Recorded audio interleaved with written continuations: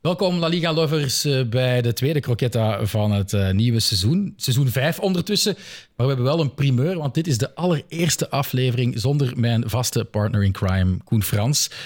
Maar die lacune wordt eigenlijk door mijn twee gasten perfect ingevuld. De een is weldra politicus op rust, Juan Benjumea Moreno. En de andere is mijn aangetrouwde neef Gert Jacobs. Juan, Gert, welkom. Dank u. Juan is voor vaste luisteraars van Croqueta, of kijkers van Croqueta, geen echt onbekende. Hij is een Spaanse Belg of Belgische Spanjaard die abonnementen heeft op Unión en Betis. Maar wat vind je zelf eigenlijk, een Spaanse Belg of andersom? Goh, beide lukt. Meestal is in België ben ik een Spaanse Belg en in Spanje een Belgische Spanjaard. Dus altijd een beetje vreemde eend in de bijt. Maar dat is het lot van iedereen die geëmigreerd is. Hè. Past ook wel bij Betis, hè? Dat is ook een beetje de vreemde eend in de bijt in de Spaanse competitie. Ja. En Gert zit hier niet alleen omdat hij fan is van onze podcast en omdat hij toevallig getrouwd is met de nicht van mijn vrouw. Zandhovenaar, die socio is van Atletico en abonneehouder van Antwerp. The Great Old. Maar voor wie klopt het hart eigenlijk het meest? Ja, dat is dat zoals kiezen tussen uw twee kinderen? Ja, een beetje wel eigenlijk. Nu, ze hebben mij ook... Want het scheelde op één balkje na eigenlijk of dat we samen in de groepsfase zaten van Champions League. En hebben ze mij ook wel eens gevraagd van wie kies je dan? Voor wie gaat je dan supporteren? En dan zou ik nu toch Antwerp zeggen, omdat nu zo uitzonderlijk is dat we Champions League spelen. Het is een historisch jaar hè, voor Antwerp. Maar vertel eens kort, wat zijn de Diablos Rojiblancos en hoe ben je daar ingerold? Dus de Diablos Rojiblancos, dat is een peña, een buitenlandse peña van Atlético de Madrid. Die ik samen met Kevin, iemand uit Limburg, heb opgericht. Nu 10 jaar geleden, dus we bestaan 10 jaar. En waarom hebben we dat gedaan? Om eigenlijk gewoon op regelmatige basis naar wedstrijden te kunnen gaan zien en om zo ook een contact binnen de club te kunnen hebben, om makkelijker aan tickets te geraken en een beetje een betrokkenheid te hebben bij de club eigenlijk. Mm-hmm. En het verschilt een beetje van jaar tot jaar, maar onze leden dat schommelt tussen de 40 en de 60, 70-tal. Maar voor de goede verstaander, je gaat wel al langer dan 10 jaar naar wedstrijden van Atletico, hè? Ja. Dus het is eigenlijk begonnen in mid-jaren 90. Heel stom via Champions League Championship Manager, hoe weet dat? Ja. Te spelen eigenlijk, met een kameraad.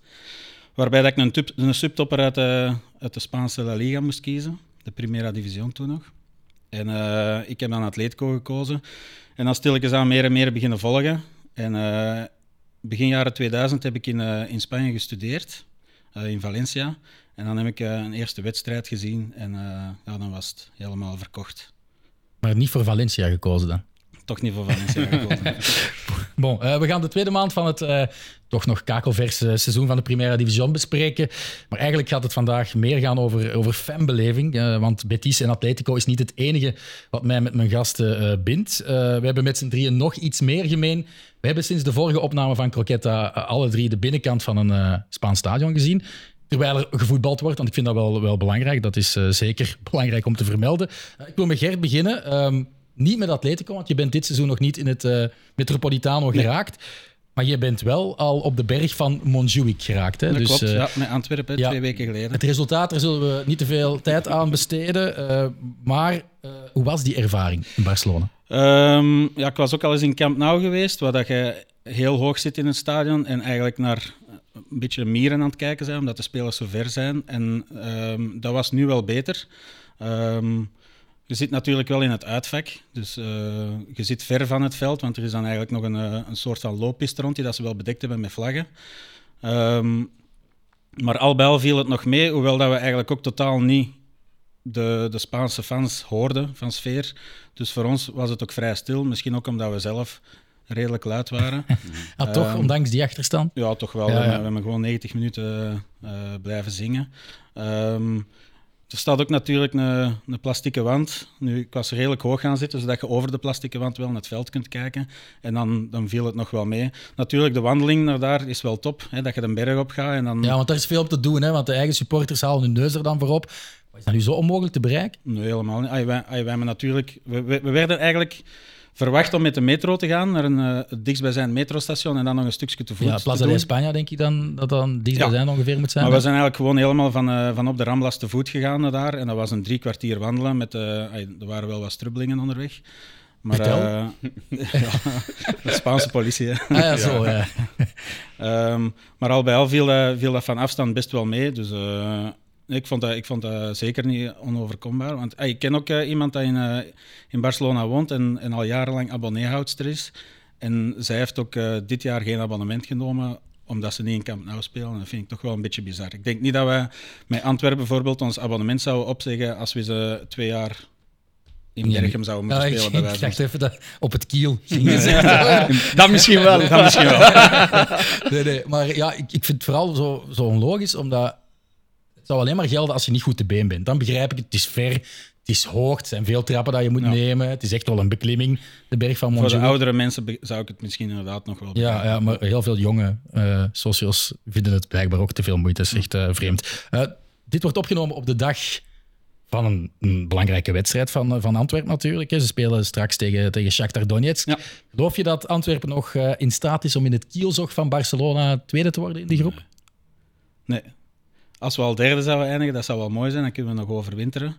Maar zelfs dat vind ik al een moeilijk haalbare kaart, denk ik. Dan is vandaag de wedstrijd van levensbelang, denk ik. Want de derde plaats zal, denk ik, sowieso tussen ons en Shakhtar gaan, denk ik. Dus nee, ik zie ons tegen Porto eigenlijk ook geen punten pakken. En was die mening anders voor de wedstrijd tegen Barcelona? Nee. En had je ook al zoiets van, derde is het hoogst haalbare? Ik denk dat Overmars het ook al duidelijk heeft gesteld, dat het misschien net iets te vroeg komt met deze kern. Ik had zelfs nog verwacht dat ze de kern nog wel gingen versterken na de plaatsing tegen AEK. Maar dat is dan eigenlijk toch niet echt gebeurd. Wijndal is er dan nog bijgekomen en dat is wel de enige. Dat was 1-op-1 met Avila, dus. Ja, oké. Ik had eerder nog een 10 verwacht, maar die is er dus niet gekomen. Juan, jij bent op 24 september naar Betis gaan kijken in het Benito Villamarín. De tegenstander van die avond, die laat ik nu op de perfecte Castiliaanse wijze door jou uitspreken. Tegen wie was het? Het zal niet Castellaans zijn, maar Andalusisch. Dus Cadi, El Cadi. Cadiz zeggen we dan als het wat meer beleefd moet. Dus een van de lievelingsploegen van Croqueta, denk ik. Inderdaad, ja. Het was een heel fijne match. Ik zit waar ik nog altijd zat toen ik nog met mijn vader en mijn broer jarenlang naar Betis ging kijken als abonnee. Dus helemaal boven, in de Goal Norte, dus achter de goals. Dat is niet waar de ultras zitten, die zitten aan de zuidkant. En naast het uitvak van Cadiz. En ik heb wel iets gezien, er is een evolutie geweest. Vroeger was het uitvak ook, net zoals bij Barcelona, helemaal afgesloten met heel veel politie rond. Maar minstens tegen Cadiz was het vrij gemoedelijk. Er waren veel fans van Cadiz ook bij ons komen zitten en aan de andere kant. Het was heel gemoedelijk, veel gezongen en zo. Dus echt een toffe sfeer. Er is ook weinig rivaliteit, denk ik. Er was veel rivaliteit en er is nog steeds veel sportieve rivaliteit. Maar vroeger was er veel animositeit ook. De fans van Betis die er naartoe gingen. Mijn broer is een keer naar het uitvak van Cadiz geweest en die zei, die waren op ons aan het roepen en zo wat stoer aan het doen. En dat is wat gekalmeerd de laatste jaren. Er wordt altijd over Cadiz toch gezegd dat zij de meest aangename fanbase van heel Spanje zijn. Ja, maar die hebben ook, net zoals veel clubs in Spanje, problemen gehad met geweld. Hè. Er zijn veel infiltraties geweest van gewelddadige hooligans. Maar ik heb het gevoel dat de laatste jaren La Liga, de clubs er een beetje in geslaagd zijn om de meest gevaarlijke elementen eruit te halen. Sommige clubs iets beter dan de andere. Iets beter ik kijk naar niemand. dan de andere. Dus heel toffe sfeer. Ja, en vooral, heel belangrijk, het was toch de eerste keer dat je je eigen zoon hebt meegenomen. Ja. Hoe emotioneel was dat? Ja, heel emotioneel. Ook met een t-shirt van Finidi George, die ik nog recent had gevonden. En dat was de speler die ik voor het eerst heb gezien in het stadion, toen ik nog met mijn opa ging. We spreken ook van midden jaren 90, hè, dus 6, 97. En hij had veel van Betis gehoord, van mij. Had kende al alle liedjes, want we moesten dat altijd op YouTube zitten. Dat is bij ons zo tussen Boomba en Betis. Dat was mijn vaste playlist op Spotify. Dus voor hem was dat heel cool. Hij komt al lang naar Unión, maar dat is natuurlijk in niks te vergelijken met het stadion van Betis. Hè. 8000 man in een park tegen 56.000 in een stadion met meerdere verdiepingen. Hij vroeg, als we de trappen opgingen, zo van... Nog trappen, nog meer trappen, nog meer trappen.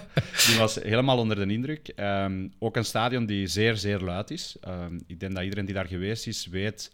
het begin, hoe dat er gezongen wordt, is een beetje zo de You'll Never Walk Alone op Anfield. Dat wordt gezongen door heel het stadion, niet alleen door de sfeervakken, maar echt zelfs in de eretribune. Wel te vergelijken met Sevilla FC natuurlijk. Goh, ik ben daar nooit geweest, eerlijk gezegd. Dus ik kan het niet zeggen. Het is ook heel moeilijk om naar derbies te gaan in Sevilla, want de uitvakken zijn heel klein.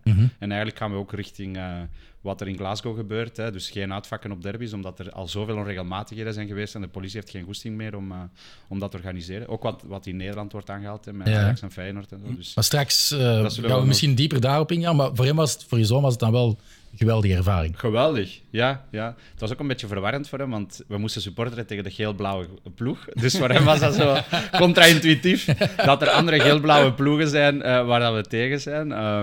Maar hij vond het geweldig. En het was een toffe match ook, met heel veel kansen. Dus alles afgevinkt? Alles afgevinkt, de overwinning niet. Maar dan zei hij zo zeer wijs op het einde van de match, maar niemand heeft verloren vandaag, papa. Zo zijn we dan naar huis gegaan. Gert, je hebt ook zo'n connectie hè, met je zoon. Jullie staan samen te schreeuwen op een gigantische poster aan de binnenkant van het Bosuilstadion. Je nam de kleine Jacobs ook al meerdere malen mee naar Atletico. Eerst in de Vicente Calderón. En in dat stadion mocht hij zelfs 1 keer als mascotte mee het veld op. Hè. Hoe kan zoiets als buitenlander?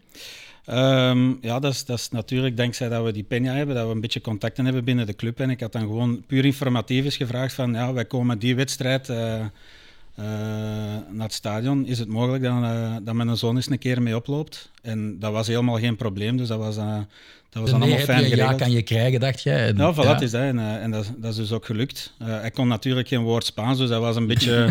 Hij was ook nog heel jong. Ik denk dat hij 5 of 6 jaar was. Dus hij was volledig onder de indruk natuurlijk ook. Dat zoals mijn zoon. Ook 5 jaar, denk op zo'n leeftijd, dat vergeet je nooit meer. Hè? Ja. Nee, maar het besef van wat er eigenlijk gaande is dan natuurlijk iets minder. Hè? Ja, maar hij heeft wel een souvenir ook meegekregen, hè? Want ik heb een ploegfoto gezien. Met Carrasco, Griezmann erbij. En dan jouw zoon die er ook gewoon lekker op de grond naast zit. Dus, En dan ook een foto met de mascotte Indy. Hebben we ook toegestuurd gekregen van de club. Dus dat is allemaal wel mooi. Ja. Toffe ervaring. Heb je hem ook die richting ingeduwd of is hij er zelf mee afgekomen? Ja, wel een beetje gewoon meegepakt eigenlijk. Ik vind het ook altijd moeilijk. Zo. Hoe moet ik mijn eigen zoon... Maar nu vraagt hij gaat regelmatig mee naar Antwerp kijken. Hij heeft natuurlijk geen abonnement, want de abonnementenverkoop is gestopt. Maar als een abonnement vrij is van iemand, dan gaat hij heel graag mee. Dus ook al een paar uitwedstrijden meegedaan. Maar hij voetbalt nu ook zelf en dan is dat waarschijnlijk wel iets gemakkelijker om een club uit... Hij is nu 13 jaar, dus het besef van voetbal is nu ook veel groter natuurlijk. Ja. Valt dat niet te regelen in Sevilla, denk je gewoon? Zo je zoon eens mee het veld op laten komen? Ongetwijfeld wel, maar het is bij ons heel moeilijk om naar de matchen te gaan, want we gaan alleen tijdens de vakanties en dan dan is er geen voetbal in Spanje. Hè. In de zomer wordt er pas heel laat gevoetbald, steeds vroeger, maar normaal gezien was dat pas eind augustus en tijdens de kerst wordt er niet gevoetbald. Dus het was moeilijk om te gaan. Maar, het is altijd een midweekspeeldag uitpikken. Hè? Ja, het is dat. En het is ook heel moeilijk, want La Liga gaat de matchen pas heel laat inplannen. Dus in andere competities, in België is dat nu steeds beter, dat je minstens 6-7 weken op voorhand weet. Bij La Liga is het vaak 10 dagen op voorhand. Ja. En dus als je zegt, we gaan eens een weekend gaan op bezoek bij oma enzovoort, je weet niet of de match gaat zijn op vrijdag, zaterdag, zondag of maandag. Dus... En hoe laat is ook nog... En hoe laat ook. Het moet eigenlijk al van vrijdag tot en met maandag, zelfs eigenlijk dinsdag gaan, want soms zijn er ook maandagwedstrijden. Ja, dat is een mooi bruggetje, want dat heb ik nu net meegemaakt. Want ik heb een citytrip geboekt naar Bilbao... met het besef, er is een midweekspeeldag rond de 3 dagen dat ik vast heb gelegd. Of het nu woensdag, donderdag of dinsdag is. De match, dat weten we inderdaad pas 10 dagen op voorhand. Dat bleek nu woensdag te zijn, dus dat kwam perfect uit. Pal midden in de 3 dagen dat ik mijn vrouw mee had genomen om de cultuur van het Baskeland op te snuiven en ze ook kon overtuigen om dan 1 keer mee te gaan naar het San Mamés. Jullie zijn er nog niet geweest in het San Mamés, dus ik zal even toch ook mijn ervaring even uit de doeken doen, want ik vond het wel heel leuk. Eerste keer Bilbao. Geweldige stad, aanrader voor iedereen. En dan San Mamés ligt echt pal in het midden van de stad. Dus ik denk dat je van het Guggenheim Museum 5 minuten wandelen naar het San Mamés geraakt. Maar dat is al vaker in Spanje. Hè? Er zijn de nieuwe stadions. Atletico is denk ik een van die uit het centrum gaan. Maar de meeste stadions in Spanje liggen heel centraal in de stad. Bernabeu en ook Vicente Calderón was ook gewoon eigenlijk in het centrum. Camp Nou is ook vrij centraal. Het stadion van Betis. Weg uit het centrum. Hè? Camp Nou is niet echt in het centrum van Barcelona. Maar het was wel mooi om te zien. En ik heb een VIP-experience mee mogen maken. Ik had daar mij helemaal niet aan verwacht. En ik zal eens vertellen hoe dat je dat kon zien, dat ik mij daar helemaal niet aan verwacht had. Voor aftrap, nog even buiten, cafeetje, pint gekocht uiteraard, om iets te drinken, maar ook een bocadillo con tortilla in zilverpapier. In de veronderstelling van ja, we gaan gewoon tijdens de rust, wat de traditie is in Spanje, zoals elke Spanjaard dat eigenlijk doet in een voetbalstadion, een sandwich eten. Blijkt dan dat er VIP-experience op mijn gekregen ticket van 11 Zone, dank u daarvoor, stond. En ik vond dat we nogal een mal figuur sloegen voordat we naar binnen kwamen. Ja. met een halve baguette in aluminiumfolie. Hoogstaande Baskische keuken kreeg. Ja, oké. Ik moet zeggen, ik ga niet klagen, hè, want ik vond het een geweldige ervaring. Mijn vrouw was ook ineens veel gelukkiger dat ze mee moest naar de voetbal. Want het was met spijs en drank dat gratis was. Waren er Croqueta? Er waren croquetas, maar kaaskroketjes. Mijn vrouw heeft die dan gekregen. Zo vriendelijk ben ik dan ook wel. Maar ik moet zeggen, het eten was niet fantastisch. Nee. Want in Baskeland kun je fantastisch eten. Maar het niveau van de pintxo's lag niet zo hoog als buiten het stadion. Maar wel cool, je komt er binnen en de hostess neemt u mee. En wat mij ook wel opviel, dat is in Duitsland ook, denk ik. En misschien in de Belgische stadions ook. Maar tijdens de rust kom je terug in die VIP vanuit het stadion. Maar was het ineens niet meer mogelijk om Chacoli-wijn te bestellen en moest je San Miguel 0,0 drinken. Er is blijkbaar dus een regel dat La Liga dan oplegt dat je niet tijdens de wedstrijd alcohol mag nuttigen in het stadion. Ik weet niet. Jij bent natuurlijk een straight edger die niet drinkt. Nee, ik drink sowieso niet. Maar ik weet nu, in Barcelona bijvoorbeeld was er ook binnen het stadion geen alcohol te verkrijgen. Ja, dus dat was dan NA. Ook altijd. Dat weet is ook niet, maar het is me altijd gezegd, want daar is altijd een grote discussie geweest bij fans, dat in de VIP wel kon. Misschien is dat ondertussen aangepast, maar ik weet dat iedereen die een VIP maar voor de match en na de match was het wel alcohol. Dus kon je wel wijn krijgen. Alleen tijdens de rust, dus tijdens... Ja. Maar in de gewone tribunes sowieso niet, want ik was daar met mijn zoon en we gingen even naar de bar om iets te bestellen. Je kon daar fruitsap, Fanta en 0-0 bier. Ja. Ik heb dat dan toch gedaan, want ik vond een match horen met een biertje.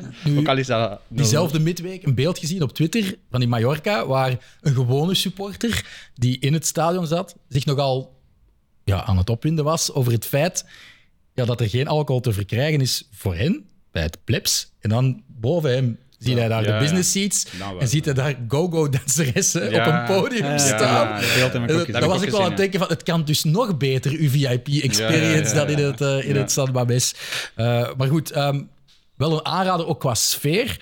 Ik denk dat jij er ook wel je gading gaat vinden, want heel veel van die chants die daar gezongen worden, die lijken wel heel hard op die van Atletico. Je weet ook wel dat ze historisch wel een link hebben natuurlijk. Hè. Atletiek was er eerst en een paar supporters van Atletiek hebben dan Atletico later opgericht. Dat was in het begin van Atletiek. Maar ik ben wel 2 dagen potdoof geweest. En dat was doordat er 44.000 mensen tegelijkertijd een streamend fluitconcert gaven, elke keer als Marlon Greenwood aan de bal kwam. Dus dat was heel dat stadion. Hè. Ik heb ook zelf meegefloten, eerlijk gezegd. Maar wel straf. En het is raar om te zeggen, want je hebt toch het gevoel dat dat een soort negatief supporter is, want het is uitfluiten. Want het was tegen Getafe, dus niet alleen Greenwood moest het aanhoren, ook die andere spelers, Bordalas, ook omdat Getafe... Ik heb ze een paar keer in de podcast verdedigd, maar ga ik nooit meer doen, nu dat ik dat met eigen ogen heb gezien. Wat was dat? Maar toch had je het gevoel van, maar dat geeft wel iets. Dat geeft zo'n soort samenhorigheidsgevoel, ook al is het iets negatief, maar je wordt automatisch supporter. En in zo'n prachtig stadion, waar geen atletiekpiste ligt, waar de akoestiek geweldig is, voelde mij ineens volbloed Bask. Ik ben gewoon een successupporter waarschijnlijk, maar ik wel heel cool om mee te maken. Goed, nog niet geweest op een awayday, maar jullie doen dat wel regelmatig. Hè? Gert, jij gaat nog vaker mee op Europese verplaatsing met Atletico dan dat je naar het eigen stadion gaat, of toch regelmatig? We hebben natuurlijk de laatste 10 jaar onder Simeone natuurlijk wel wat successen geboekt, Europees ook. Dus dan hebben we wel wat tripjes meegedaan. En wat maakt zo'n awayday zo speciaal? Ja, je ontmoet gewoon veel mensen van het gans Europa eigenlijk. Hè. Bij ons in de Peña zijn er ook mensen aangesloten uit Schotland, uit Nederland. Dus dat is een moment dat je die mensen terugziet. En dat is gewoon plezant, de previa met die mensen doen. En dan tijdens de wedstrijd. De previa, wat is dat? De voorbeschouwing? De voorbeschouwing, ja. Ik heb buiten op straat rondhangen. Dat is de voorbeschouwing. Zij drinken dan meestal... Ik was aan het denken, ga je ook in een tv-studio zitten met wat analisten? En dan... Nee, dat nog net niet. Nee. Maar goed, vind jij dat ook gewoon... Want met Unión heb je dat ook al wel meegemaakt, hè? Ja, het is een heel speciaal gevoel. Ook omdat je... ik ben 10-tal jaar geleden Unión beginnen volgen. En dan ging ik mee naar het Koning Boudewijnstadion. Dat was echt een kleine groep mensen die daar naartoe ging, 2000 man. En dat zijn dezelfde mensen die je vandaag ook terugziet op awaydays. Wat in het stadion moeilijker is geworden, want we zijn met een grotere groep. En dan zit niet iedereen samen op dezelfde plek in de tribune. Kom je die minder vaak tegen, omdat het drukker is. Ja. En op awaydays komt je... Ja, je kunt zeggen de echte, of in ieder geval de diehards, die alles doen. En dat is wel plezant om mensen te zien die je door het seizoen heen niet ziet. En er wordt ook veel harder gezongen op awaydays. Omdat je ook zo het gevoel hebt van, we moeten ons hier laten gelden, we moeten ons hier bewijzen. Hè. Wat Gert daarnet zei over de mensen van Antwerp in Barcelona, gebeurde bij ons vorig jaar ook in Glasgow, toen dat we dat pak rammel hebben gekregen daar, die een 3-0. Ja, dat was daar ook het gevoel van, we moeten wel ons mannetje staan in Ibrox. Was vorig jaar ook in Berlijn, in Leverkusen ook. En morgen gaan we dus naar Liverpool. Ja, ik wil daar straks toch... Ja, waar nog wat terug gaan. Maar ik wil vooral van Gert eens weten, wat is voor jou de leukste Europese verplaatsing al geweest met Atletico dan? Die net voor corona op Liverpool was natuurlijk memorabel, omdat we daar... Dankzij ene Marcos Llorente. Hè? Ja, dat is klaar duidelijk. Maar voor de rest ook nog anderen in Engeland. Chelsea vond ik ook wel een heel toffe... Dus als ik hier vaak zeg dat de sfeer in Engeland kut is, dan vergis ik mij. Ja, maar wij maken de sfeer zelf. Ja. Maar over het algemeen heb je daar wel gelijk. Ik vind ook Engelse stadions over het algemeen pak stiller, dat je de Spaanse stadions gewoon zijn. Dat sowieso. Maar Italiaanse ook, hè? Porto bijvoorbeeld vond ik ook in 2013, denk ik dat was. Toen speelde Toby Alderweireld ook bij Atletico. Dat vond ik ook een hele plezante.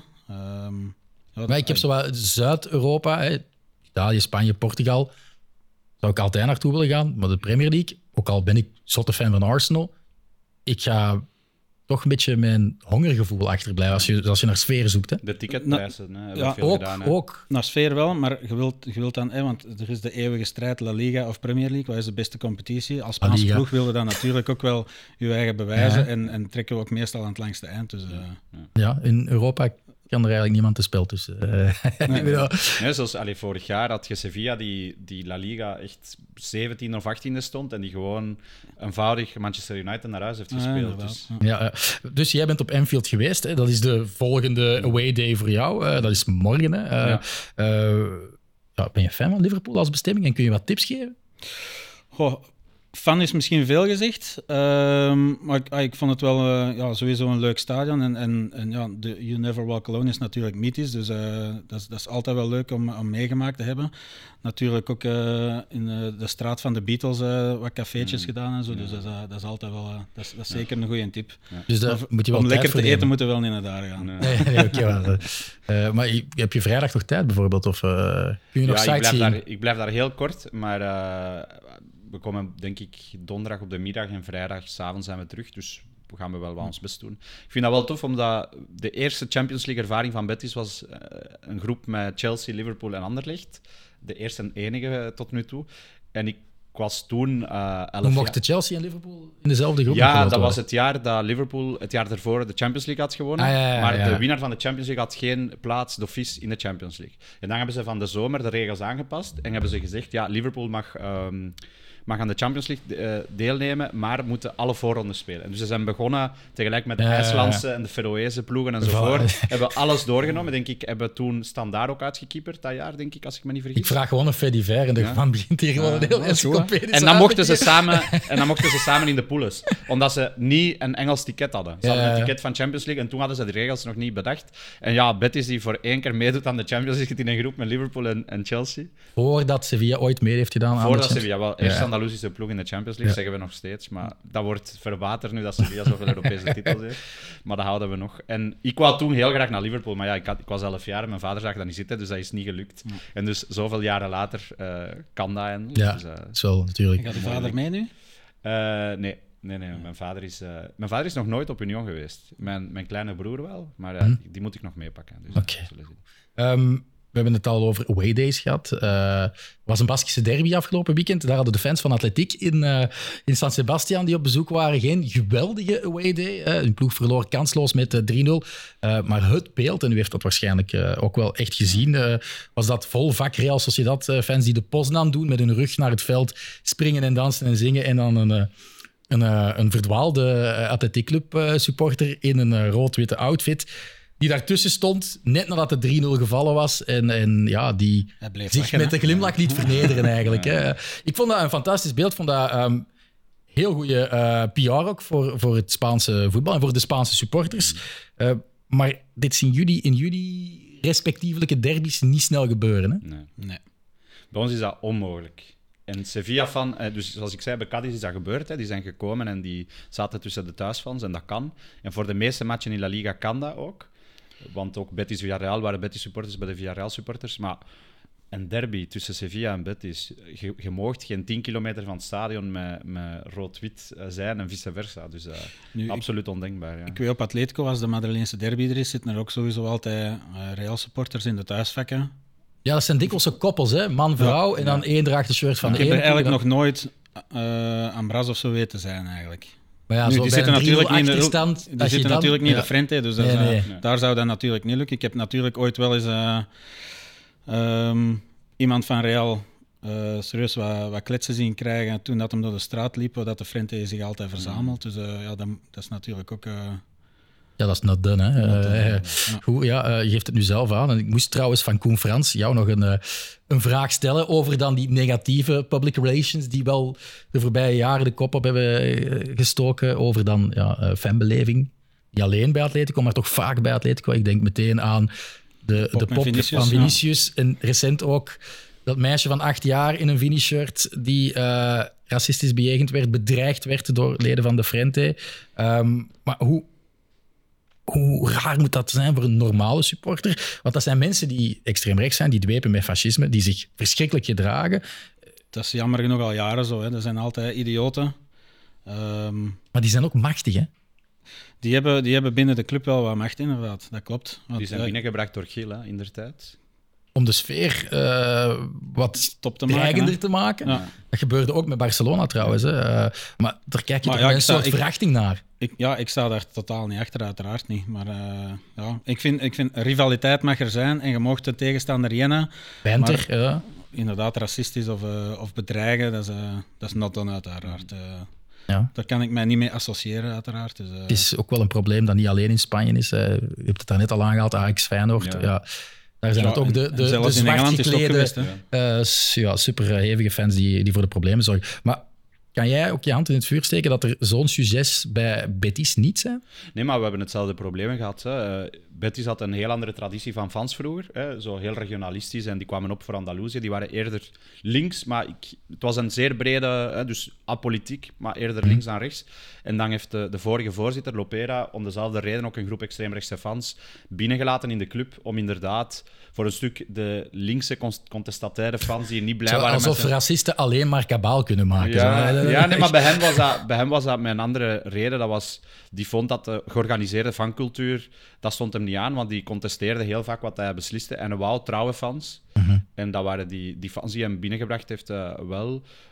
En het heeft nu ongeveer 20 jaar geduurd om dat uit te kuisen. Dus iedereen die gewelddadig was, die racistisch bejegende en zo, uit het stadion te krijgen, dat begint nu te lukken, maar het is een zeer moeilijk evenwicht. Een zeer pril evenwicht, want dat zijn mensen inderdaad met sfeer, met invloed binnen de club, die de club vaak gijzelen, die andere supporters ook bedreigen als ze niet meegaan in hun boycott of in hun acties en zo. Dus het is heel moeilijk. Heel veel peer pressure daardoor, denk ik. Ja, ik heb ook een indruk in de Frente, er komen allemaal maar jonge gasten en zo bij, maar die gaan er gewoon mee mee. Dus, die hebben ook het karakter niet om in te zien dat wat ze daar voorstellen misschien niet echt juist is of correct is. Bij Betis is er ook een splitsing geweest in de ultragroepen. Er is zo de hevigere groep, is nu de United Family, en dat is apart. En dan heb je nu de supporters, die zijn niet bezig met zo'n zaken, maar dus je blijft die spanning krijgen. En dat is bij heel veel clubs in Spanje. Bij Barcelona hebben ze de Boixos Nois moeten uitzetten uit de club, omdat die... Maar die zijn dan weer teruggekeerd, hè? En nu zijn die, gedeeltelijk. Gedeeltelijk terug. Mogen ze terug binnen? Dat is wel een beslissing geweest van Bartomeu, die wel een paar rare beslissingen heeft gemaakt natuurlijk als voorzitter van Barcelona. Maar ik wil eigenlijk het grote luik fanbeleving jammer genoeg afsluiten. Want we moeten ook natuurlijk over de voorbije maand babbelen. Hè. Wat er tussen begin september en nu allemaal gebeurd is in La Liga. Sportief dan. Real Madrid won afgelopen weekend de topper tegen Girona. Staat dus aan de leiding. Jude Bellingham is de voorlopige Pichichi. Hij is de topschutter. Juan, klopt het als ik zeg dat jij van ons 3 misschien degene bent die het meeste sympathie voelt voor de Koninklijke? Misschien de minst antipathie. Maar als je moet kiezen tussen Barcelona en Real, kies jij voor voor geen van beide, maar eerder Real. Ja. Ja. En het is geen... Maar ik vind eigenlijk dat de morele superioriteit van veel Barça-fans vind ik soms gewoon misplaatst. Ja. Als Betis-fan...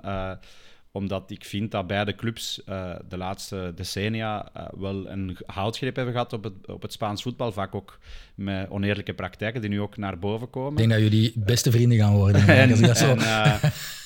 En dus misschien als overcompensatie voor die morele superioriteit van de Barça-fan, denk ik soms van is Barça veel beter dan Real op dat vlak? En vind ik dat je even goed sympathie of antipathie kunt voelen voor Real. Dus eigenlijk de pest en cholera en dan kies jij voor cholera. Ja, om contrair te doen misschien. Zeker in België. Maar mogen we zeggen dat... Maar ik vind wel dat... En ik vind ook dat ze de laatste jaren ook vaak heel mooi voetbal hebben gebracht. Hè. Maar ik wou net vragen, mogen we zeggen dat dit seizoen Barcelona en Atletico wel mooier voetbal brengen dan degene die aan de leiding staan? Ja, eigenlijk wel, ja. Maar ik vind wel, qua spelers ben ik veel meer gecharmeerd van Bellingham dan Griezmann of Lamine Yamal of Joao Felix. Ik vind dat wat die brengt op zo'n leeftijd, de maturiteit dat hij heeft binnen de club... We gaan straks ook even de voorlopige MVP's aanhalen. Maar ik vind op dit moment vind ik hem bijzonder charmeren. Ik vind Real... Ja, het is misschien niet het mooiste voetbalstilistisch. Lijkt niet super gestroomlijnd, vind ik. Nee, ze hebben heel veel problemen in de verdediging. En dat is geen verrassing als je weet Maar- dat maar- Militao uitligt, Alaba uitligt, ik weet het, Courtois uitligt. Heel veel problemen, maar ze staan wel aan de kop van het klassement. Doet het Omdat in de er Champions echt League wel... ook goed? En het is wel misschien... Hoeveel kansen Ik kan maken misschien ze? vloeken in de kerk, maar het is misschien het meest Atletico-achtig Madrid dat we de laatste jaren hebben gezien. Ja. Qua mentaliteit, qua Denk het manier wel. van spelen. Ik vind, vooral ze trekken het toch altijd op het einde toch altijd nog over de streep. Ja. Fysiek staan ze heel sterk. Maar hoeveel kans maken ze om aan het eind van de rit Barça en Atletico achter zich te laten kampioen te worden? Ja, ik denk dat het heel veel gaat afhangen van hoe snel dat de geblesseerde spelers terug zijn. We hebben dat gezien met Vinicius. Hè. Die ging eerst 42 dagen of bijna 3-4 maanden oud zijn. Die is nu al terug. Heeft alweer gescoord tegen Napels. Hè, dus het is misschien hetzelfde met Militao, met Courtois. Als die snel genoeg terug zijn, dan krijg je denk ik wel een spannende competitie dit jaar met 3 ploegen die elkaar waard gaan zijn. En denk ik ook met een top 6, top 7 die misschien sterker is dan de laatste jaren. Met Girona daar dan ook nog Girona bij, die erbij komt. Je hebt Athletic Club die terug is, vind ik. Hè. Die hadden een paar slechte jaren, maar die zijn dit jaar heel stevig aan het seizoen begonnen. Real Sociedad die ook heel stevig aan het seizoen is begonnen. Sevilla die slecht is begonnen, maar dan met Luke Bacchio heeft gepakt. En met dan, Luke Bacchio terug gelanceerd is. Betis die terug gelanceerd is. Dus je gaat wel, denk ik denk dat de topploegen, en het is moeilijk om op voorhand te voorspellen, maar dat de topploegen iets meer punten gaan laten liggen op zo'n match. Het is natuurlijk niet zo gebeurd bij Girona Real Madrid, maar het had niet veel gescheeld of Madrid... Of Barcelona tegen Celta de Vigo is toch niet gebeurd? Celta de Vigo, tegen Getafe ook achtergelegen. Atletico tegen Cadiz van het weekend ook. Dus je hebt een aantal matchen waar je ziet dat de middenmoot van La Liga toch iets meer kan kittelen aan de top 2-3 ploegen. Wat tof is. Girona gaat nog wel een terugval krijgen, denk ik. Ik denk dat ook wel. Ik denk, doe me wel denken aan Granada onder Diego Martinez enkele jaren geleden, die ook zelfs tot in november mee aan de leiding stonden. En dan ook Ze wel... hebben wel Europees gespeeld dat seizoen. Hè? Dus voor Girona is dat zou mooi zijn. Ja.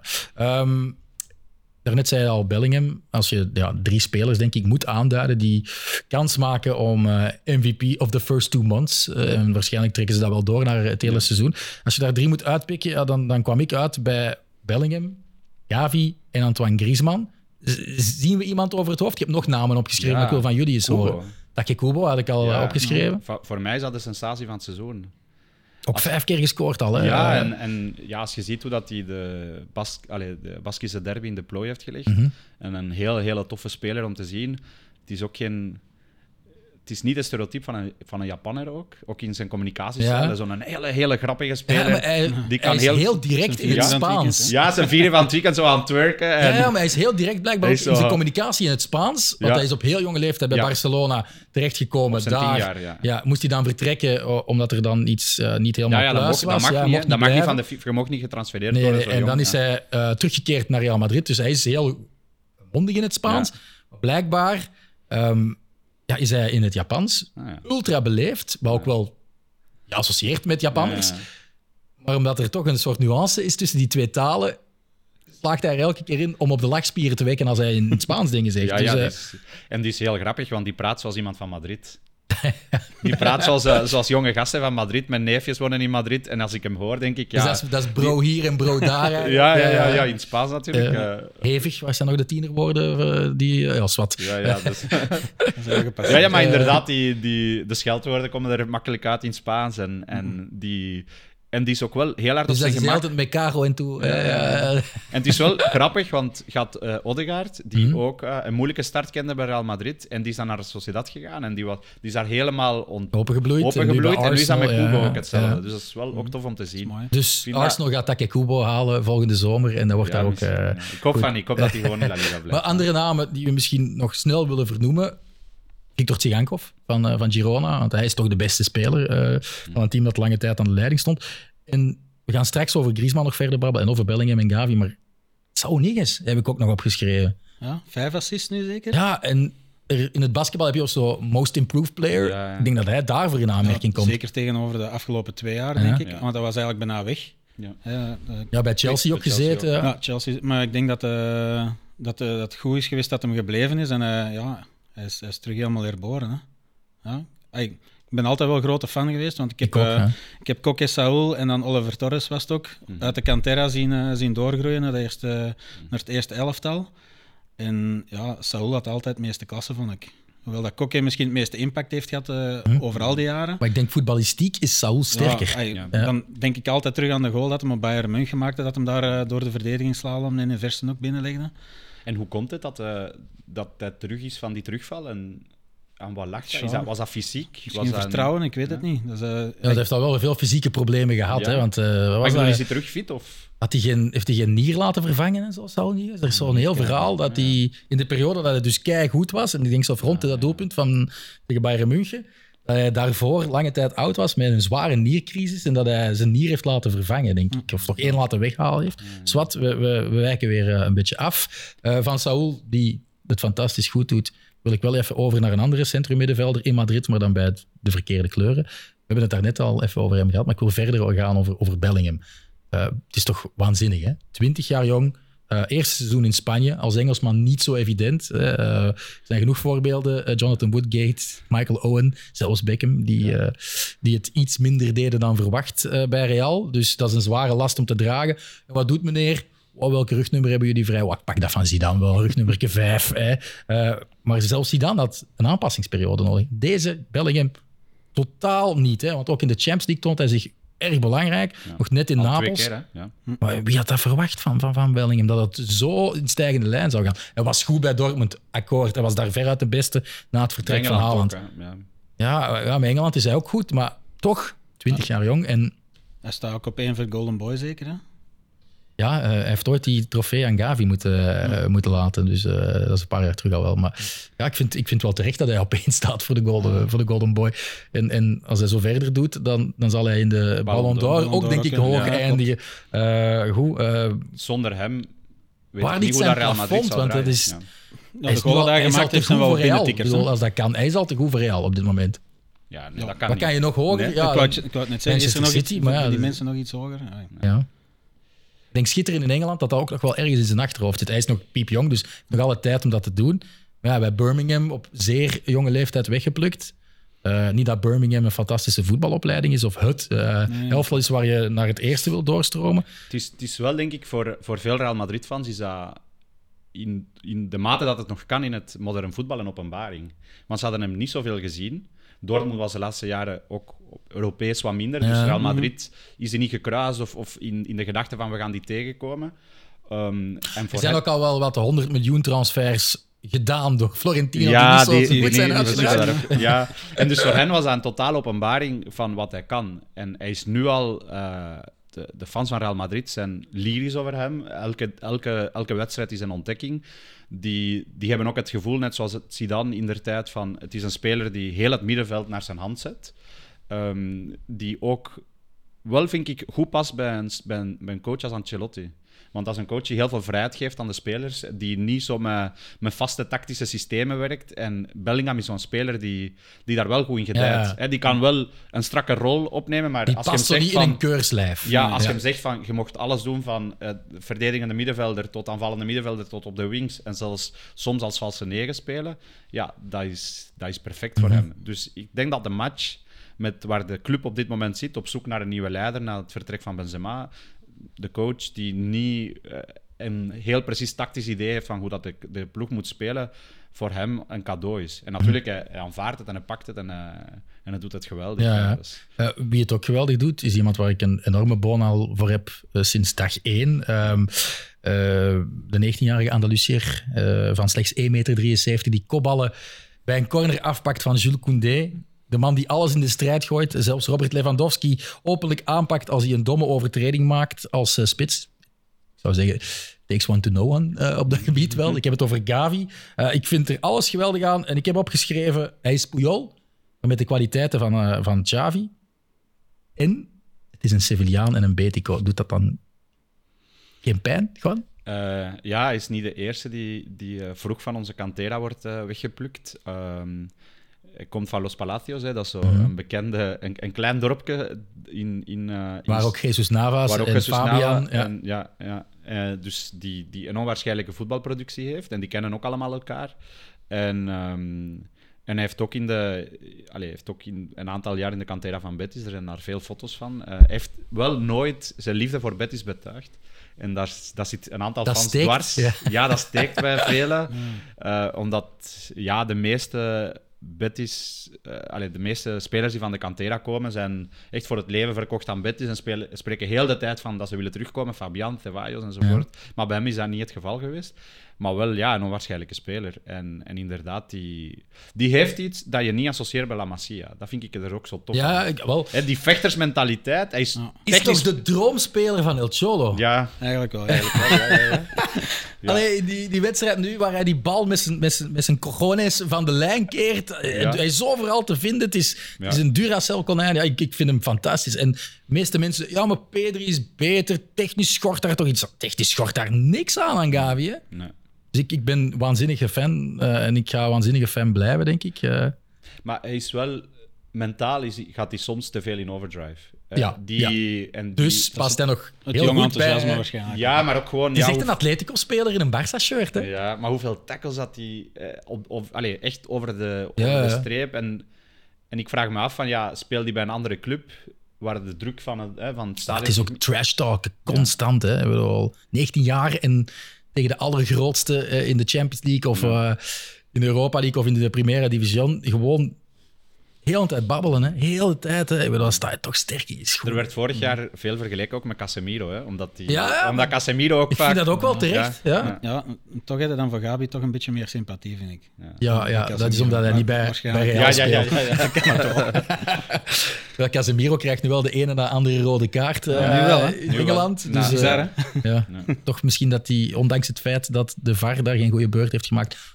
kunnen we misschien zeggen dat de arbitrage in Engeland op een hoger niveau staat dan in Spanje. Iets hoger niveau. Antoine Griezmann, Gert, todo campista. Hè? Man van uitstekende cijfers in 2023. Een voet in 24 doelpunten sinds 1 januari. Maar... Ik vind hem echt waanzinnig bezig. Hoe boos was jij na zijn transfer naar Barcelona? Ja, boos, vooral teleurgesteld ook. Hè? Ook de manier waarop was met zijn video. En dan toch met hangende pootjes terugkomen. Ja. Maar hij is terug in de armen genomen. Dus die boosheid is bij u helemaal weg? Ja, voor mij wel. Het niveau dat hem haalt is waanzinnig. Alles in één tijd. Dat is ook het nieuwe Cholo-taka-voetbal, dat ze zeggen.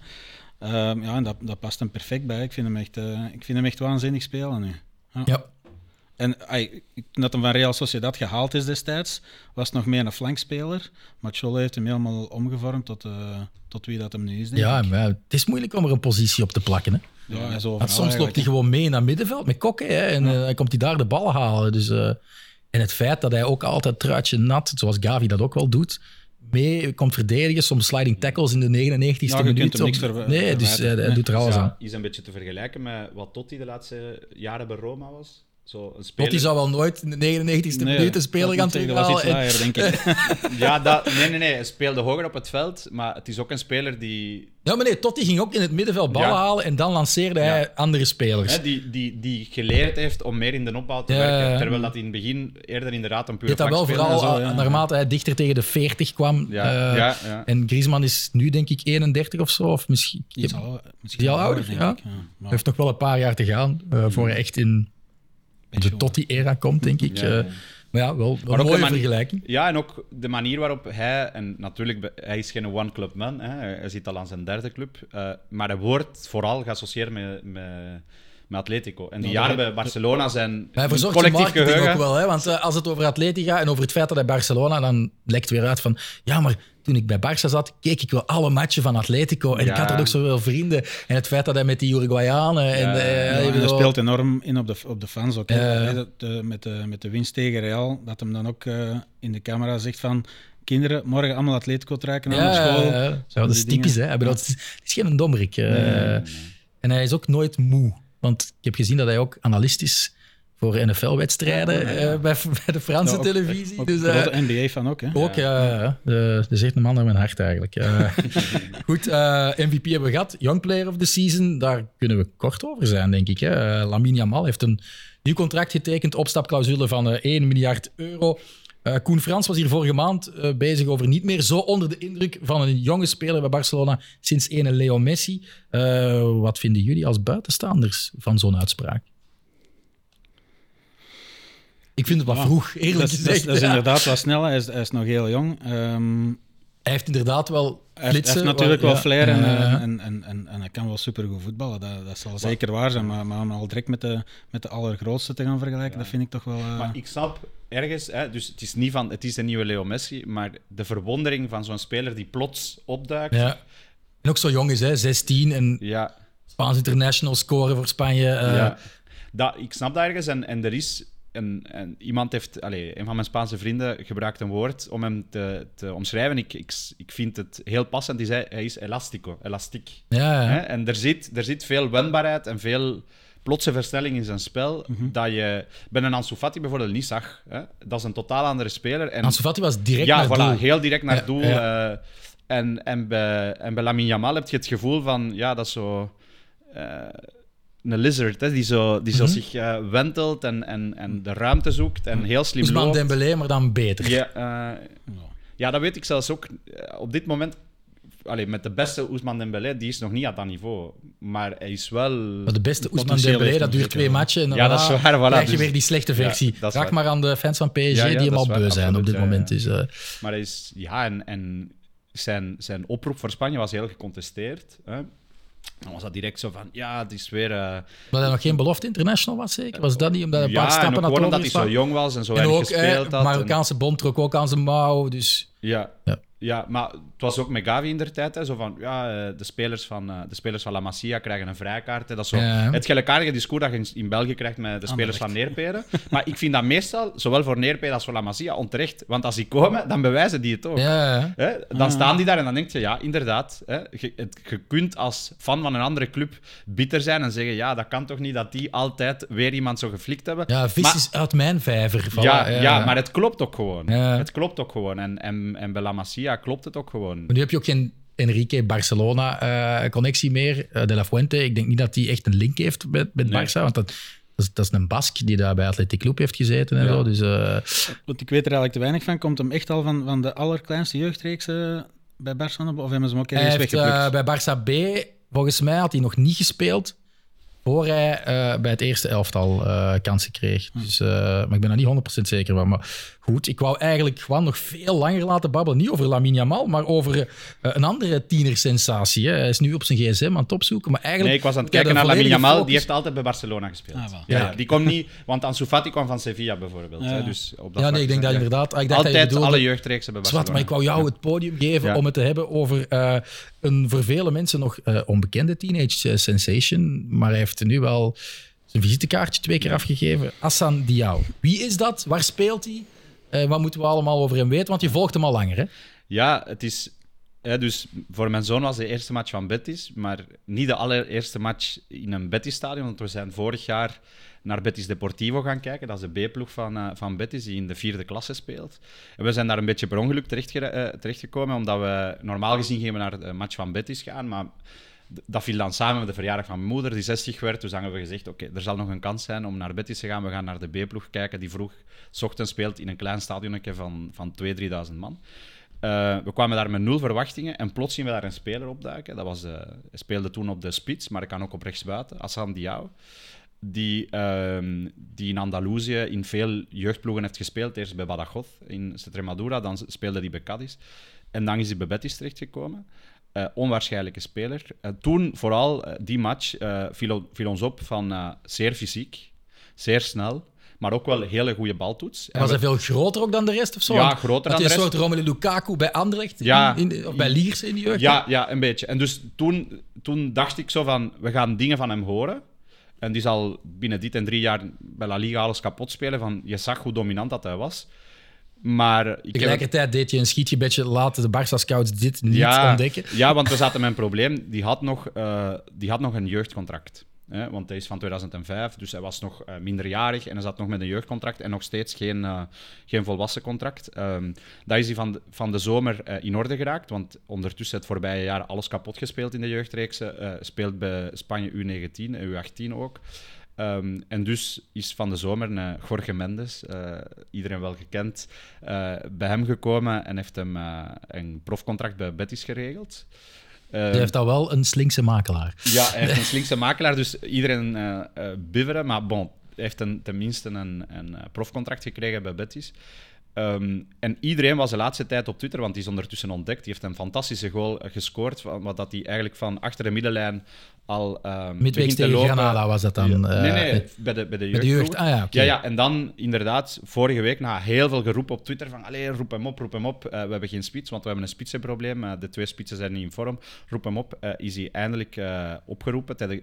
Eerst tegen Rangers begonnen. Vrij goed begonnen aan de wedstrijd, maar niet decisief kunnen zijn, niet besluiten. En dan tegen Granada gescoord. En nu opnieuw een prachtige goal tegen Granada. Echt een knal, zeer volwassen. En dan tegen Valencia echt dan zijn openbaring aan La Liga. Er zijn de ene na de andere compilatie boven gekomen. Wat wel vaker gebeurt. Maar ik vond dat de compilatie ook recht deed. En meestal is dat niet zo, maar de compilatie recht deed aan zijn match. Ja. Want heel veel mooie acties, heel intelligente acties. Zeer vaak de bal aannemen, tussen de beentjes breed liggen, lopen. Heel veel kracht. Hij zit wel nog niet in de preselectie van De La Fuente. Hè? Nee, maar hij gaat nu bij de U21 spelen. Okay. Daar heeft hij nog niet gespeeld. Want ze moeten ook oppassen, hè? Want het is iemand met Senegalese roots, dus voor hetzelfde geld kiest hij voor Senegal. Ja, ik heb ook, als ik zijn naam typ op Twitter, dan zie je al Senegalese Twitter-accounts die zeggen ja, hey, pas op. Dat is van ons. En die zo beginnen taggen aan de bond van ja, let op. Hij is wel in Senegal geboren. Dus, en dan vroeg gemigreerd met zijn familie, zoals veel mensen van Sub-Sahariaans Afrika. En heeft wel een Spaans paspoort ondertussen. Maar we gaan nog veel van hem horen. Hij zit wel in een gigantische concurrentie bij Betis, want Betis heeft 10 spelers voor de 3 posten waar hij kan spelen. Hij speelt niet als zuivere spits, maar eerder als links- of rechtsbuiten. En daar heeft Betis van de zomer ook veel gehaald. Abde, je hebt Luis Enrique ook, je hebt Isco, Fekir die terugkomt. Dus hij gaat wel moeten knokken voor zijn plaats. Maar op de plek Borja Iglesias, dat is, of Willian José is no option. Daar is hij nog niet uitgespeeld geweest, omdat eerder als een links- of rechtsbuiten werd gebruikt. Maar volgens mij kan hij dat ook. Maar op het hoogste niveau, zo van die vleugelspitsen die spits worden, dat is in het begin moeilijk. Hè? Dat is Marcus Rashford bijvoorbeeld. Ja. Dat is een moeilijke plek om je eigen te maken, omdat je hebt... En die deed dat wel bij de jeugdreeksen, maar dan kom je wel kleinere centrale verdedigers tegen die niet zo stevig zijn. Als je La Liga centrale verdedigers moet tegenkomen... blijft eigenlijk wel een soort... het ontbreken daarvan. Hè? Als je een jong Spaans talent dat een zuivere nummer 9 is, dat hebben ze niet. Nee. Dat heeft La Masia niet, dat heeft La Fabrica niet van Real Madrid. Nee. Bij Atletico kan je ook niet meteen... Nee. Die Nino dat nu op komst is, maar zo ook meer een aanvallende middenvelder dan echt een spits. Dus, ja, als je het ziet, maar het is een probleem dat heel veel landen hebben. Hè. In Duitsland moeten ze dan Volkrug gaan oproepen. En waren ze een paar jaar geleden... In Spanje doen ze het met José Lu. Of Abel Ruiz van Braga. Dat zijn geen spelers die die top wereldklasse zijn. Nee. Dus voor hem, er wordt ook... En het is ook wel een toffe evolutie, waar voor veel debat zorgt ook. De frontlinie van Spanje binnen een aantal jaar kan zijn Lamine Yamal, Nico Williams en Hassan Diao. En dat zijn allemaal 3 jongens met een donkere huidskleur. Ja, met migratieachtergrond, wat in de Spaanse ploeg de laatste jaren volledig ontbrak. En dat is wel mooi dat dat doorbreekt. Ik hoop alleen dat dat dan niet weer al dat racisme gaat ontketenen. Nee. Bij Lamine Yamal heb je eens een sportief journalist die zat een foto met een feeding van Lamine Yamal en Nico Williams. En die zei, dit is de Spaanse nationale ploeg. Wat een schande. Ja. En dan is er keiveel volk op hem gevlogen. Van aanvaard het. Dat is het Spanje van vandaag. Dus het is iets dat wel een debat... Iedereen moet mee met zijn tijd. Hè, voilà, maar het zet een debat op gang. Ja. Het maakt het heel zichtbaar. En het maakt ook dat Spanjaarden trots zijn van de realiteit van hun land. En dus dat zijn ook vaandeldragers voor veel jonge mensen. En dat is een voorbeeld voor al de rest. Ik bedoel, ook bij ons, de melting pot van de Rode Duivels maakt de Rode Duivels veel veranderd. Aantrekkelijk, vind ik eerlijk gezegd. Dus, goed, we hebben ongeveer toch een 10-tal minuten over een onbekend talent gebabbeld. Ja. Misschien moeten we nog eens naar de match kijken van de voorbije maand. De absolute affiche was jammer genoeg nog geen Clásico en nog geen Gran Derby, maar wel El Derby Madrileño. Ja. In het Metropolitano, gewonnen met 3-1 door Atletico. Ja. Hoeveel deugd deed die zege? Ja, heel deugd. Hè. Dat was weer even geleden, denk ik. En ik denk ze hadden vorig jaar ook nog wel aan het einde van de rit, of was het 2 jaar geleden, ik was er toen met Gert Vrij, ik kan me dat herinneren. En dan heeft Atletico ook gewonnen van Real. Ja, ik heb al was Real al kampioen. Gezien. Dus dit is nu wel op een belangrijker, prangender moment ook in de campagne. Ja, en ook denk ik de manier waarop dat ze perfecte zwakke plek hebben uitgebuit. 3 voorzetten, 3 kopballen. Dus, voor de spits ook, voor Morata. Vertrouwen tanken. Ja, met een voorzet kunnen moeilijker buiten spel staan. Dus inderdaad. Ja, maar het verschil met Real is nu wel teruggebracht naar 5 punten door die zege tegen nog een match Cádiz. te goed dan. Voilà, als je het wint van Sevilla eind dit jaar, is dat 2 punten. Geloof jij zelf in de titelkansen of zou een beter figuur slaan in de Champions League al genoeg voldoening schenken? Ik denk kwartfinale Champions League is wel een ambitie, denk ik. En ik denk dat El Cholo ook elke keer gewoon zegt, top 3 halen is de doelstelling en alles wat beter is beter natuurlijk. Hè. Dus, het is 2 keer gelukt om kampioen te worden. Ja, waarom geen een 3e keer? Ik denk dat het elk jaar wel mogelijk is, maar het hangt natuurlijk ook af van de vormdip van Barcelona en Real gedurende het seizoen. Ik denk dat het nog een beetje te vroeg is om nu al te kunnen zeggen van we gaan het over de lijn trekken, hoewel dat het spel van Atletico dit seizoen ook echt wel beter is. Bij momenten, want ik heb dit weekend die wedstrijd gedaan. Tegen Valencia was het wel minder. Ja, dan verliezen ze met 3-0, maar ook nu. Ze komen 0-2 achter tegen Cádiz. En er is een remontada, maar bij 3-2 met die 2 golen zie je El Cholo gebaren van kalm aan, denk aan verdedigen. Ja, gewoon kop erbij houden, want die 2 golen dat ze tegenkrijgen zijn de individuele fouten van Witzel gewoon. Hè? Ja, dat is waar. Ja. Dus ik had nog niet eens een scenario opgeschreven, maar ik ben Atletico-fan, jij bent Atletico-fan. Ik ben niet nooit altijd dezelfde mening. Nee, ik ben nooit Witzel-fan geweest, ook niet. Ja, ik wel. Zeker de Witzel. Maar was nogthans goed begonnen aan het seizoen. Bij alle andere ploegen buiten Atletico. Waar dat hem speelt gewoon. Ja, maar centraal was hij tegen Betis. Tegen Betis, maar dat heb ik ook tegen Gert gezegd. Ja. Maar dat is de enige wedstrijd waar je van kan zeggen, viel goed mee. Ja, dat is de enige wedstrijd waar ik op gelet heb. Achterin, want nu, het weekend tegen Cádiz, speelt hij ook 35 minuten in het middenveld en voel je aan alles dat de jongen daar op zijn plaats staat. Dat is zijn positie gewoon. El Cholo ziet dat dus anders. Ja, en nu is weer iedereen geblesseerd. Voilà. Tegen Feyenoord gaat hij daar moeten spelen. Ik denk het ook, want de verdediging ligt weer helemaal in de lappenmand. Dus dat is al jaren een probleem eigenlijk, die gekwetste bij Atletico. Dus ik denk dat Prof Ortega een beetje te zwaar trainingen geeft, ik weet het niet. Maar dat maat-ET toch slecht voor de spieren is, als Jiménez altijd... Ja, misschien wel. Nee, maar je hebt daar eigenlijk wel gelijk over Witzel. Maar ik wou eigenlijk nog één ding, want wij zijn alle 2 fan van dezelfde ploeg. Maar er is 1 speler waar ik gek van ben, die nu het mooie weer maakt op Montjuïc, waar jij echt een totaal andere mening over hebt. Ja. João Felix. Ja, die jongen kan voetballen, maar die past niet in Cholo zijn denkwijze. Maar hoe belangrijk was die 3 jaar geleden bij de tweede titel van dat Cholo? Ja. Met Luis Suarez was dat toch een gouden duo? Dat is waar. En als je nu van het weekend zijn assist weer ziet, dat lopke, Ja, dat is een fantastische voetballer. Hè? Maar ja, als hem zijn truiken niet nat maakt zoals Cholo het wil, ja, dan valt hem naast de ploeg en dat kan hem volgens mij niet verkroppen. En dan zakt hij zijn moraal volledig. We hebben hem genoeg op de bank zien zitten met zijn handen over het hoofd. Dat hem, Het is sowieso iemand die enorm wankel is, mentaal. Enorm broos, denk ik. Ik vond het ook wel, toen dat ze hem gekocht hebben voor, wat was het, 107 miljoen, vond ik dat echt belachelijk veel. 126 was het niet? Of 126, ja. Veel te veel geld voor... Ja, voor iemand die eigenlijk nog niks wedstrijden bewezen voor had, Benfica had gespeeld. Dus ja, dat is waar. Maar ik vind dat je aan alles wel ziet dat dat... Ja, dat is een klassevootballer sowieso. Ja, en, dat gaat mij niet, want tegen Antwerp was hem ook outstanding. Dus, hij doet dingen die ik van Messi gezien heb, maar ik moet toch ver zoeken naar andere spelers die technisch gezien zo vlot alles uitvoeren. Want Griezmann is ook technisch een heel hoogstaande voetballer. Maar bij Felix ziet het er altijd zo net iets subtieler, net iets esthetisch mooier uit. Heel veel flair en enorm goede traptechniek ook. Enorm goede balcontrole. Maar het is geen gemis. Voorlopig niet.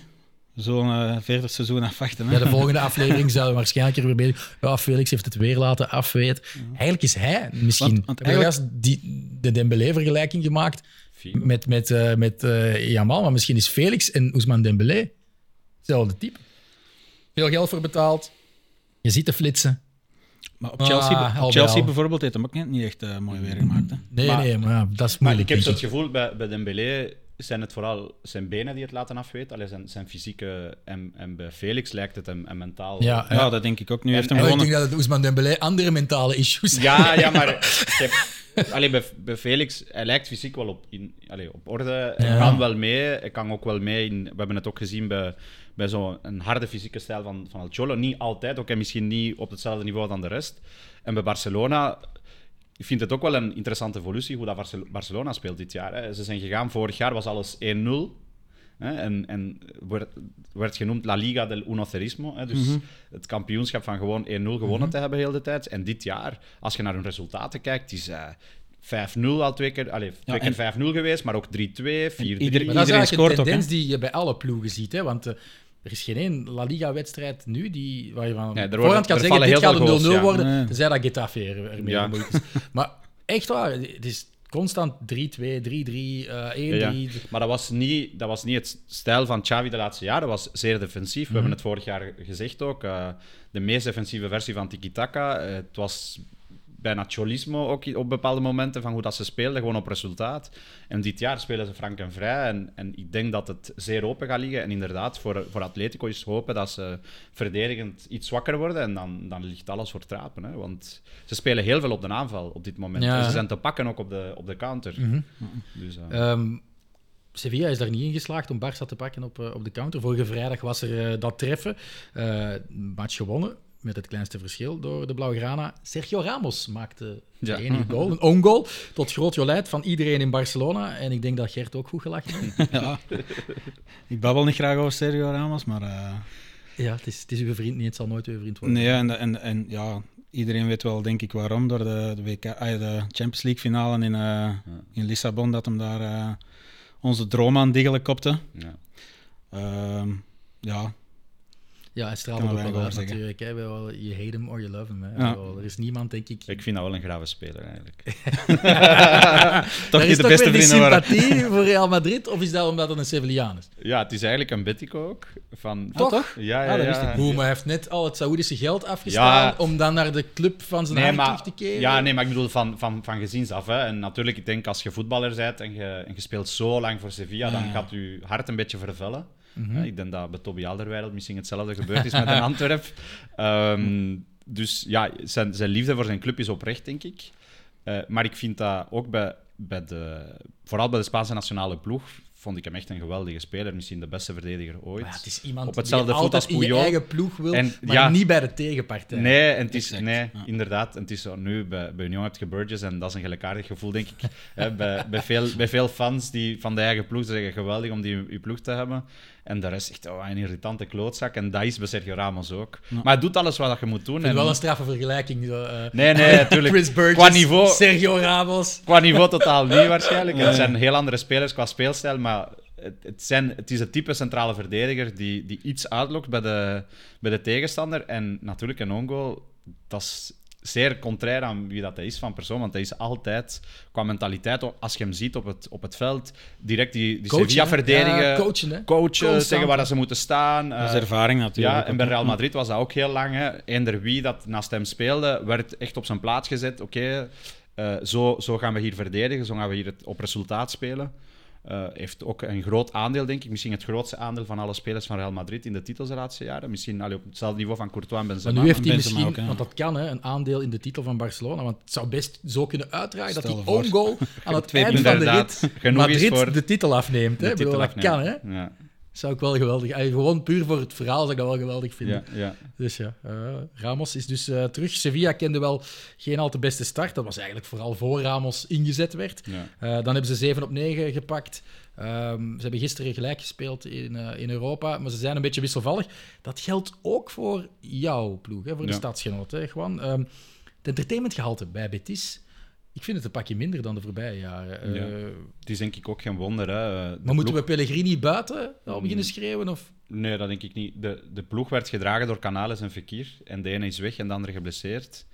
En dan moet je alles opnieuw opbouwen. En dan zeg je, wie zijn nu uw sterkste spelers sinds het begin van de competitie? Ja, dan moet je kijken naar uw 2 verdedigende middenvelders, Roca en Rodriguez. Mm-hmm. Ja, dan weet je dat er ook weinig entertainment gehalte gaat zijn aan uw ploeg. Ze hadden een hele goede linksbak, Alex Moreno, die nu ook het in de Premier League laat zien. Hij is helaas geblesseerd.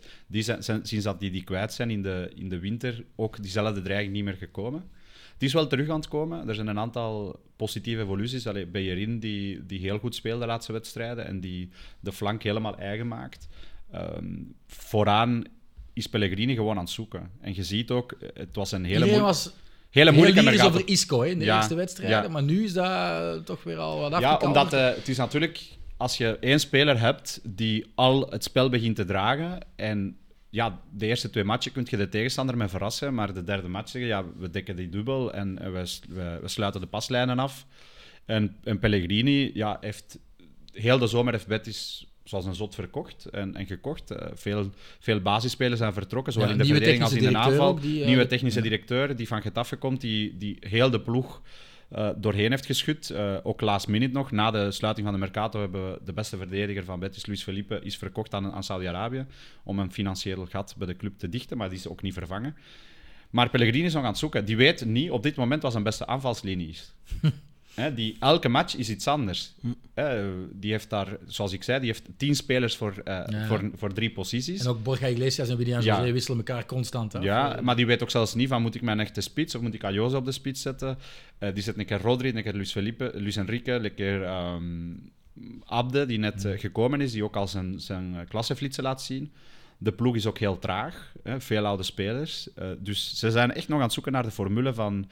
En het laatste resultaat was heel opgevend. Als je 3-0 kunt geven aan een Valencia die terug aan boven komen was, die goed spel had, die andere ploegen het moeilijk maakte. Daar is veel hoop nu bij Betis dat het een goede linie zichzelf doorzet. Fekir, die binnenkort gaat terugkomen en... Als je naar de statistieken van Betis ziet, met en zonder Fekir, dat is echt een onwaarschijnlijk ik zie Fekir ook wel echt dat is een franchise player. Dat is echt eigenlijk te goed voor Betis. Ja, maar hij voelt zich veel te goed in de stad. Hij vindt het, denk ik, ook fenomenaal om de sterspeler te zijn bij een club. Is de territoriale ligging ook niet belangrijk? Want Algerije heeft Algerijnse roots. Dat is wel heel dichtbij. Ja. En hij geniet ook van... Kun je ook van Algeciras een veerboot pakken? Ja, het is dat. En dan kan ik weet niet of hij daar familie heeft, want hij is natuurlijk in Frankrijk geboren en getogen. Maar hij vindt het geweldig om in Sevilla te zijn.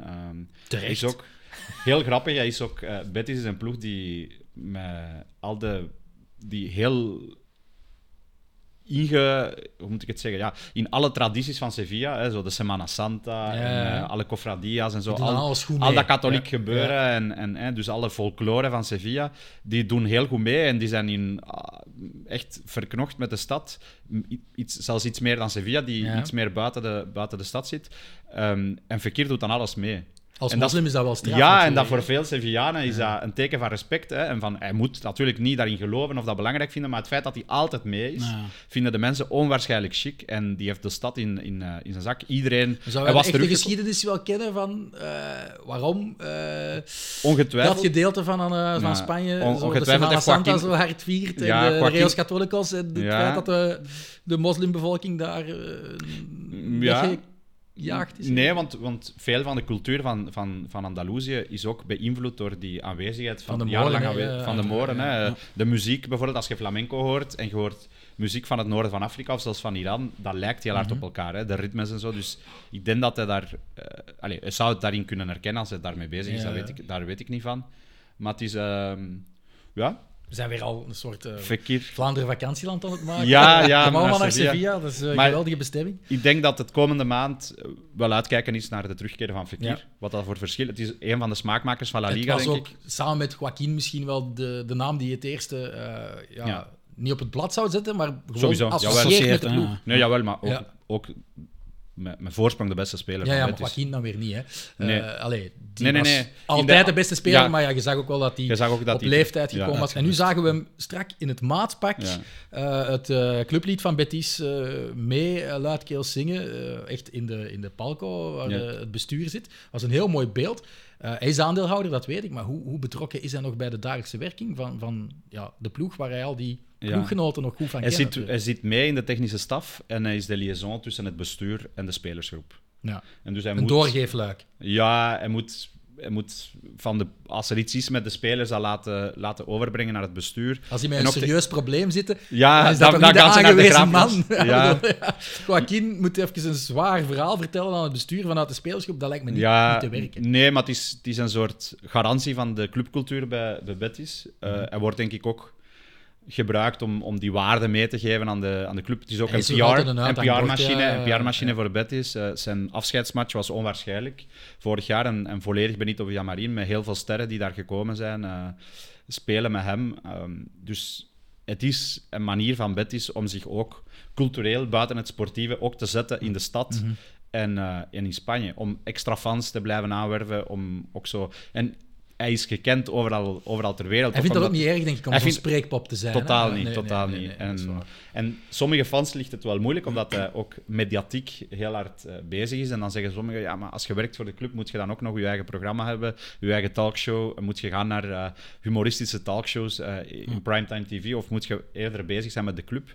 Maar hij speelt die dubbele rol uit. En ik denk dat dat ook exact is wat de club wil dat hij doet. Het is een manier voor de club om... Een ganz andere weg eigenlijk, wat Fernando Torres heeft afgelegd. Die dat dan in de coachingcarrière gegaan is en nu de B-ploeg. In de coachingcarrière en in de crossfit-carrière. Ja, dat is waanzinnig. Hoe groot dat is worden. Maar hij lijkt het wel goed te doen, Fernando Torres ook bij de B-ploeg. Ik denk het wel, zijn naam klinkt ook een paar keer. Ik denk dat hij ook gewoon de enige mogelijke opvolger... Nu is hij echt officieel T1 van het tweede elftal. Ja. Want vorig jaar was hij nog assistent. Hè? En daarvoor was hij eigenlijk nog van... Ja, want het was vorig jaar een duel tussen Atleti en Real Madrid in de Youth League, denk ik. En dat was Arbeloa. En die hadden Dikke en Ambras met elkaar. Het was een mooie throwback voor... allebei geschorst. Oké. We zijn in de afrondingsfase van deze uitzending. Ik kan nog snel weten, eerstkomende tripje, voor u is dat duidelijk. Dat is straks naar de Bosuil. Ja. Maar heb je ook iets in het buitenland in het verschiet? Ik doe ook alle aways van Antwerp, dus de Porto is dan de eerste, denk ik. Ik heb nu mij volledig op Antwerp toegespitst en Atletico zal voor de volgende ronde pas zijn, denk ik. Dus in 2023 zal ik normaal niet meer naar Spanje. Maar als Antwerp doorstoot in de Champions League, dan moet je weer die keuze maken in 2024. Of in de Europa League. Maar dat is op donderdag, hè? Dat is op donderdag. Dus dat is nog wel te combineren. Alleen druk leven wel eigenlijk. Hè? Ja, toch wel, ja. En Juan, na Liverpool nog iets? Ik zou heel graag nog eens naar een away van Betis kunnen gaan in de buurt. Dus hopelijk gaan ze doorstoten en loten ze iemand in de Europa League in de buurt. Maar natuurlijk, de laatste jaar is dat altijd in conflict met Unión. Dus dat is altijd een hartverscheurende keuze. We hebben hetzelfde probleem. Van welke van de twee wedstrijden gaat. Ik heb een vriend die in Praag woont en die mij al uitgenodigd heeft om naar naar Betis Sparta Praag te gaan. Maar dan speelt Unión ook tegelijk thuis. Dus dat is altijd Een tweesnijdend Een zwaard. tweesnijdend zwaard. Ja. Oké. En dan is het vaak gewoon de keuze van het gemak. Ik zit niet bij een Peña, dus het is veel moeilijker om aan die away-tickets te geraken. En bij Betis ze hebben heel veel fans in het buitenland ook, dus die blokken zijn ook altijd heel snel gevuld. Dus dat wordt En dat in wordt een thuisvak gaan zitten in een away-wedstrijd is natuurlijk minder leuk. Ja, dat heb ik nog nooit gedaan, Nee. maar misschien ooit wel als dat de als enige het manier moet, is om ja, binnen ja. te geraken. Oké. Ja. Ik wil jullie enorm bedanken om naar de studio te komen, Juan en Gert. Gert, vond je het gedaan. leuk eigenlijk? Want Ja, ik had wel wat stress Juan in is het begin. een mediaster in wording, Wow. maar jij hebt bij u wat de eerste ervaring met de camera's. En, Ja, klopt. Ja, Ja? ja het is Je hebt dat veel goed meer. gedaan. Ja, merci. Goed, oké, mannen, merci. En jullie, ik wil me misschien nog wel even excuseren, want we hebben ons nog niet echt uitgedrukt over het geweldige Real Sociedad, of heel weinig. Ook Girona verdient misschien Kubo, hè? Ja. net iets meer aandacht, maar dat zal dan in een volgende aflevering gebeuren. Volgende maand, dus in de maand november, zijn we terug met de derde Croqueta van dit seizoen. Bedankt voor het kijken en tot de volgende keer.